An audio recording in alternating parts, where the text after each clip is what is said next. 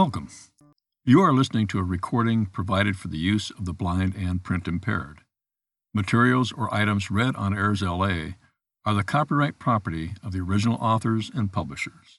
No unauthorized use or duplication is permitted. The following is an article from the March-April 2022 edition of National Geographic History magazine. The title of today's article is The Dreyfus Affair, France's Battle for the Truth, by Ainhoa Campos. Alfred Dreyfus, a Jewish officer, was wrongly convicted of selling military secrets to France's enemies. The controversial case caused a devastating split in France that still lingers today. When Alfred Dreyfus was summoned to the French Ministry of War on October 15, 1894, he had no inkling that his life, and French society as a whole, was about to be turned upside down. Dreyfus was a promising officer who believed that he had a bright career ahead of him. General Armand Dupaty de Clam greeted him and, due to a bandaged right hand, asked Dreyfus to write a note on his behalf, a ploy to obtain a sample of Dreyfus's handwriting without arousing any suspicion. After examining the note, Dupaty, an amateur graphologist, concluded that Dreyfus's handwriting matched that on a bordereau, or memo, that had recently been recovered from the wastebasket of the German embassy in Paris. In 1894, the French military believed a spy was in their midst. France was still reeling from its humiliating defeat by German forces in the Franco-Prussian War of 1870-1871. Suspicion that someone in their ranks was still passing secrets to the Germans hardened into certainty when the bordereau came to light. Whoever had written it was offering to sell reports on French artillery to the Germans. On the basis of his so-called expertise in handwriting analysis, Dupaty accused Dreyfus of betraying France and arrested him for high treason. The unsigned bordereau was the only evidence against Dreyfus, but two other factors put him squarely in the crosshairs.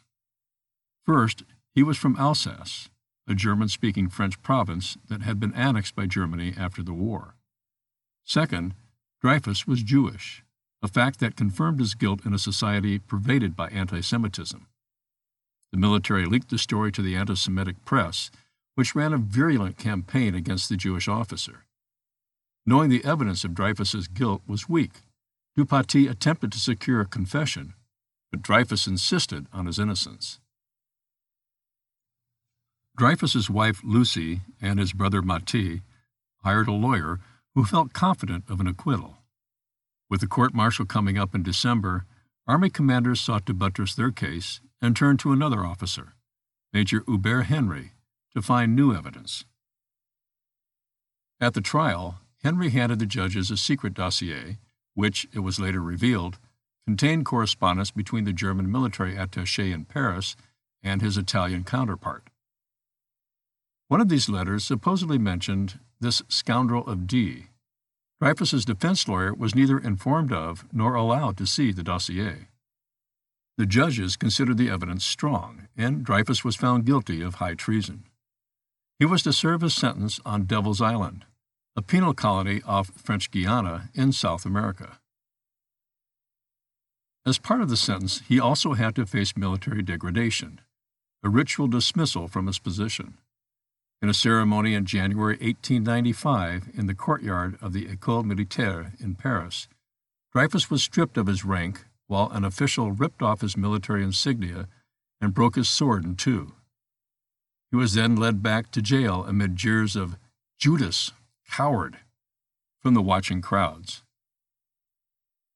Public opinion was strongly against Dreyfus at this point.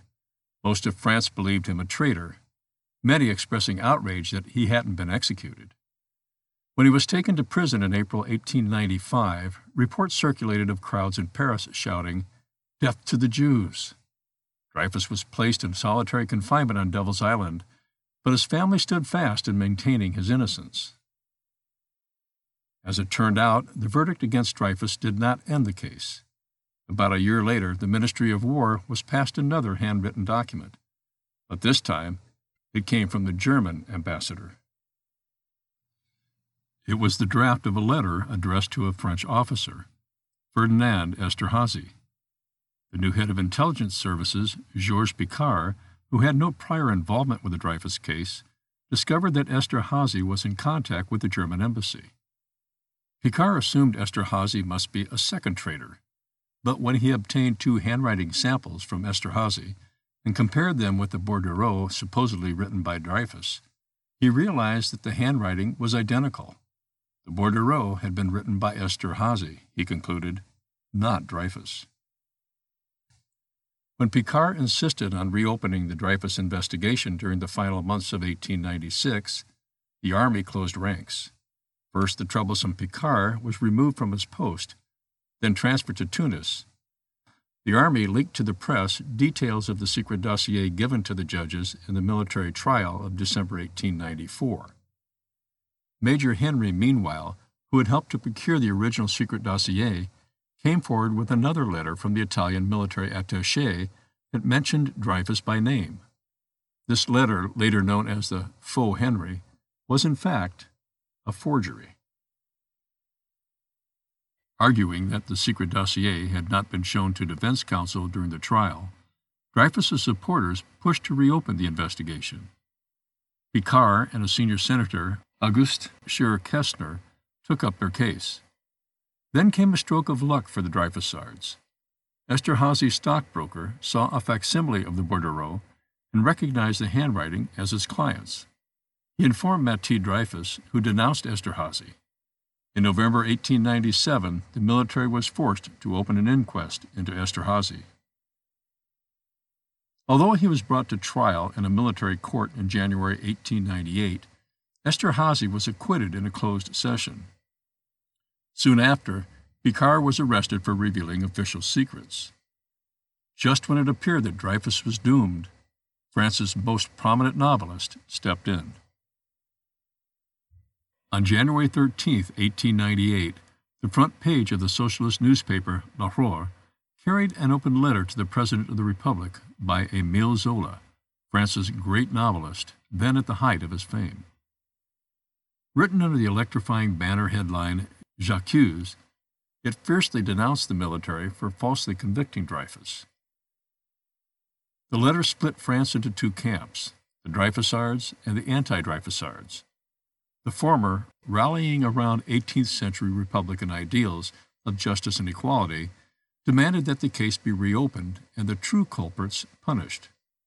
The latter, pro-army and mostly Catholic, supported the ideals of the Ancien regime and saw the Dreyfus case as an effort to damage military prestige. Meanwhile, the Zola letter provoked a backlash of anti-Semitic violence across France. Zola was sentenced to jail for libel, but fled to England. Under renewed scrutiny, the lies and falsifications surrounding the Dreyfus case began to unravel. Esterhazy was dismissed from the army for habitual misconduct and promptly fled the country for England. The Minister of War, Godefroy Cavaignac, who had previously been convinced of Dreyfus's guilt, proclaimed that the letter Henry produced from the Italian military attaché was a forgery. Henry was sent to jail, where he committed suicide. In January 1899, a proposal to have the Dreyfus case heard by a Supreme Court of Appeals was approved. As the anti-Dreyfusards lost credibility, the right-wing and anti-Semitic nationalist group Ligue des Patriotes attempted a failed coup in February 1898. With France in crisis, the Supreme Court overturned the 1894 verdict against Dreyfus in June 1899 and ruled that he would appear before a new court-martial. After 4 years on Devil's Island, Dreyfus returned to France in July for the retrial. Despite the overwhelming evidence of his innocence, the military court still found Dreyfus guilty in another show trial and sentenced him to 10 years in prison, reduced to 5 for time served. The verdict triggered an uproar. The weakened French government, fearing the consequences of another trial, offered Dreyfus clemency. His health impaired by the years on Devil's Island, Dreyfus accepted the pardon provided that he could continue his fight to prove his innocence. Shortly afterward, The government issued an amnesty on all crimes related to the case, except for Dreyfus, to allow him to pursue his exoneration, which he finally received in 1906. He was then reinstated in the Army as a lieutenant colonel and made Chevalier of the Legion of Honor in the same courtyard of the École Militaire, where he had been degraded 11 years earlier. With the start of World War I, he re-enlisted and fought at the Battle of Verdun, then returned home to a quiet retirement. He would die in Paris in 1935 at the age of 75. The Army did not publicly declare his innocence until 1995. With its explosive combination of state collaboration in the miscarriage of justice and the impact of the media on the public perception of events, the Dreyfus Affair, wrote the late Yale University historian Paula Hyman, raises issues that still resonate today.